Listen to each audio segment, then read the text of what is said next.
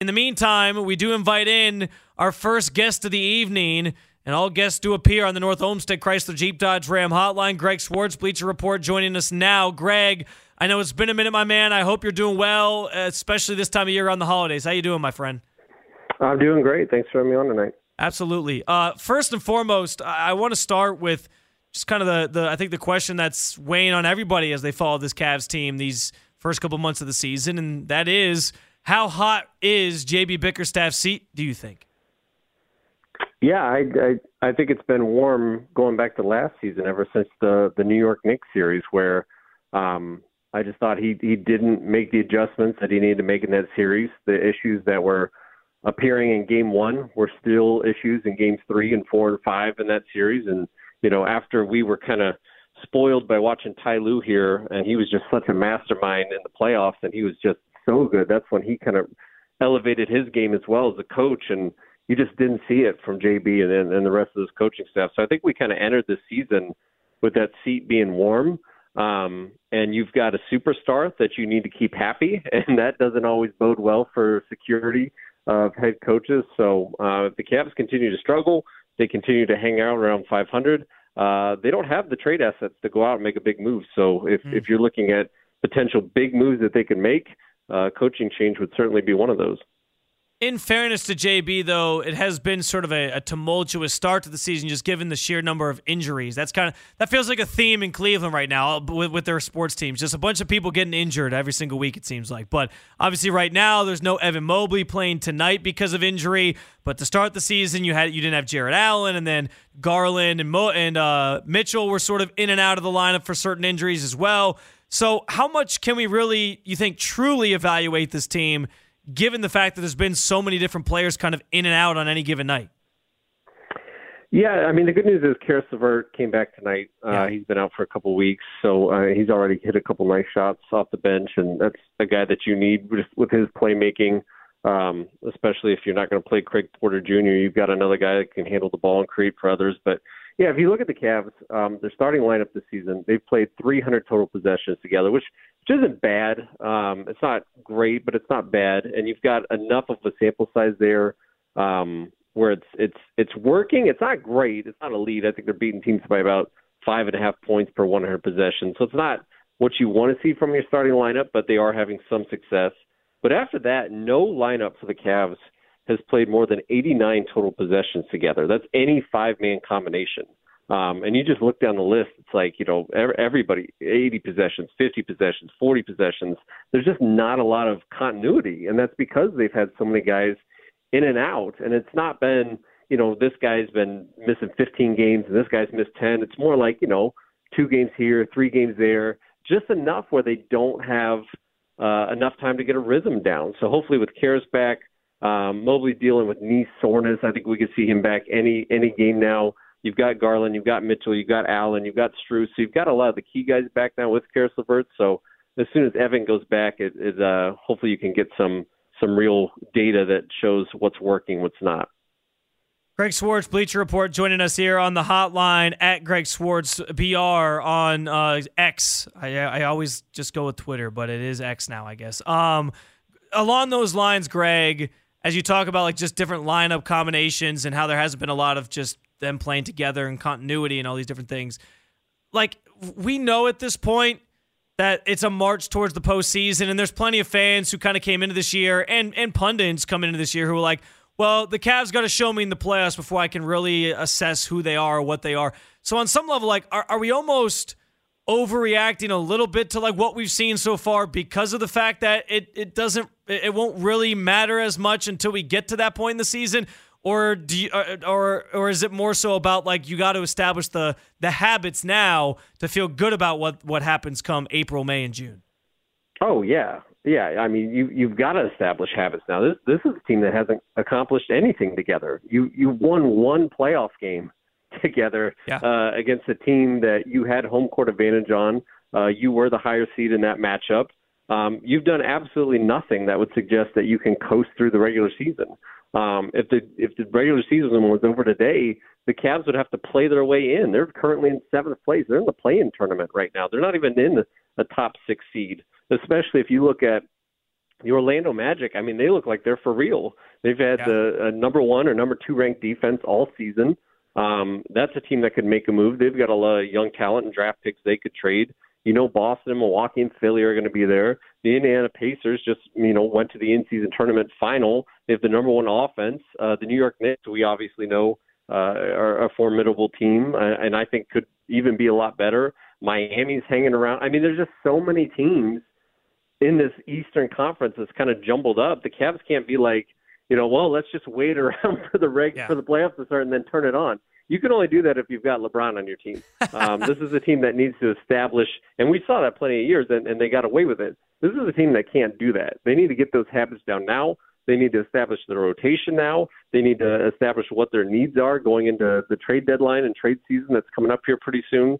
If they're coasting now, that's a horrible mistake. There are signs through advanced metrics that Darius Garland and Donovan Mitchell is a feasible backcourt. But what say you on that subject? Because there's a lot of people who watch these games and feel, and I do think on some level they're right. Like there is sort of early in the season here, there's been sort of this give and take of, well, is Darius handling the ball and he feels like it's his night tonight and he's going to take over? Or does Mitchell feel like he has to take over? Like it seems like they're still sorting through some of that as well. But the metrics do show that it can work. So what say you on the prospect of those two functioning together long term? Yeah, I mean, I just, as you're saying that, I pulled it up right now. If you're looking at Cleaning the Glass, which is the website I like to use for that, the Cavs, when they have Darius Garland and Donovan Mitchell both on the court at the same time, are beating teams by almost 12 points per 100 possession. That would rank in the 94th percentile overall. I mean, that's pretty darn good. Yeah. Offensively, actually, defensively, they're in the 96th percentile. So any worry about those two guys, kind of coexisting defensively, a lot of those minutes are coming with Evan Mobley and Jared Allen and, usually both, if not at least one of those guys on the court. So that helps.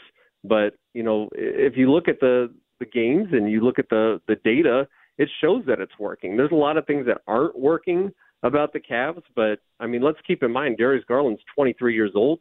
Donovan Mitchell, I don't even think has reached his prime yet. They haven't even played 80, 90 total games together. I think this is a partnership that can still work very well. And if you're listing all the problems and the things that are wrong with the Cavs, that partnership is way down on that list because right now the data says that it's working. A few more minutes of Greg Swartz, Bleacher Report. Was the in-season tournament a success in your eyes, and is it something you think fans will buy into moving forward? I thought it was a success. They just kind of released the numbers from it. The Pacers-Lakers tournament championship in Las Vegas got over 4 million viewers.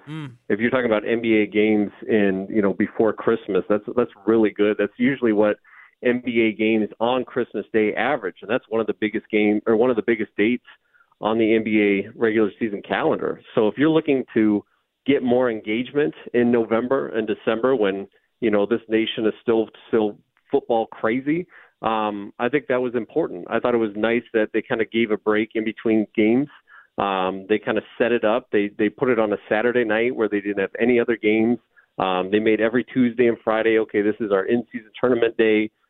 They had the courts that were specially designed. I thought they did a nice job of letting you know, hey, tonight is different. Tonight means a little bit more, if nothing else, to get some of these players a little bit more money because clearly they cared about it. Even LeBron, who's a billionaire, cared enough about it to try. So I think it's definitely coming back. I think it's here to stay. There might be some tweaks in terms of point differential and things that they're going to use for tiebreakers.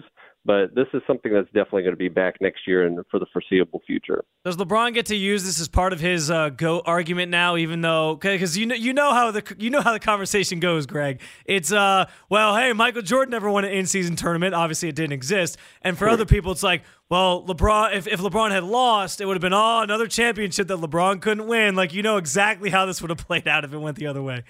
Yeah, I don't think he's going to win that argument either way. I did think it was cool that I forget the article I read, but he was kind of going out and telling all the two-way guys, hey, this is for you guys. Like, the $500,000 to those guys, I mean, that doubles their salary right there. So that's a huge deal for those guys. And the fact that the Lakers, though, are going to hang a banner for the in-season tournament championship, this is a franchise that's won how many NBA titles, number one all time, and they're gonna hang a banner for that. I thought that was a little silly, but it did make games more competitive to watch, which I appreciated. So that was good. Well, very fitting for our everybody gets a trophy culture we now live in, Greg, that they're going to hang a banner. Right.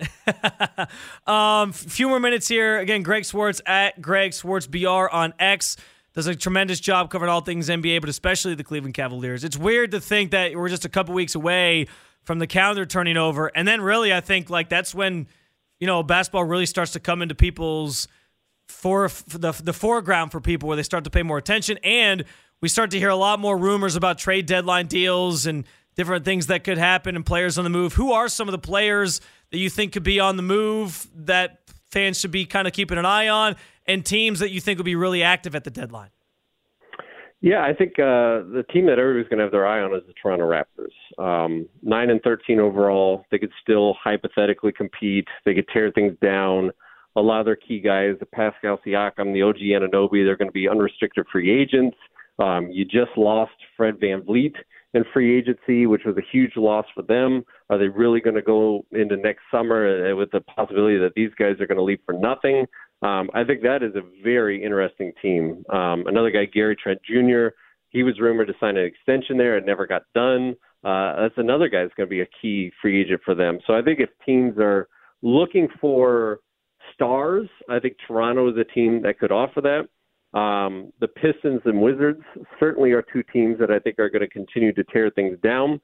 They have some useful pieces on there. If you're talking Bojan Bogdanovic, Joe Harris, Alec Burks, for Detroit, those are some guys that, if you need shooting, Detroit does have some guys that can do that. So if you're a Cavs fan, don't get real excited about the trade deadline.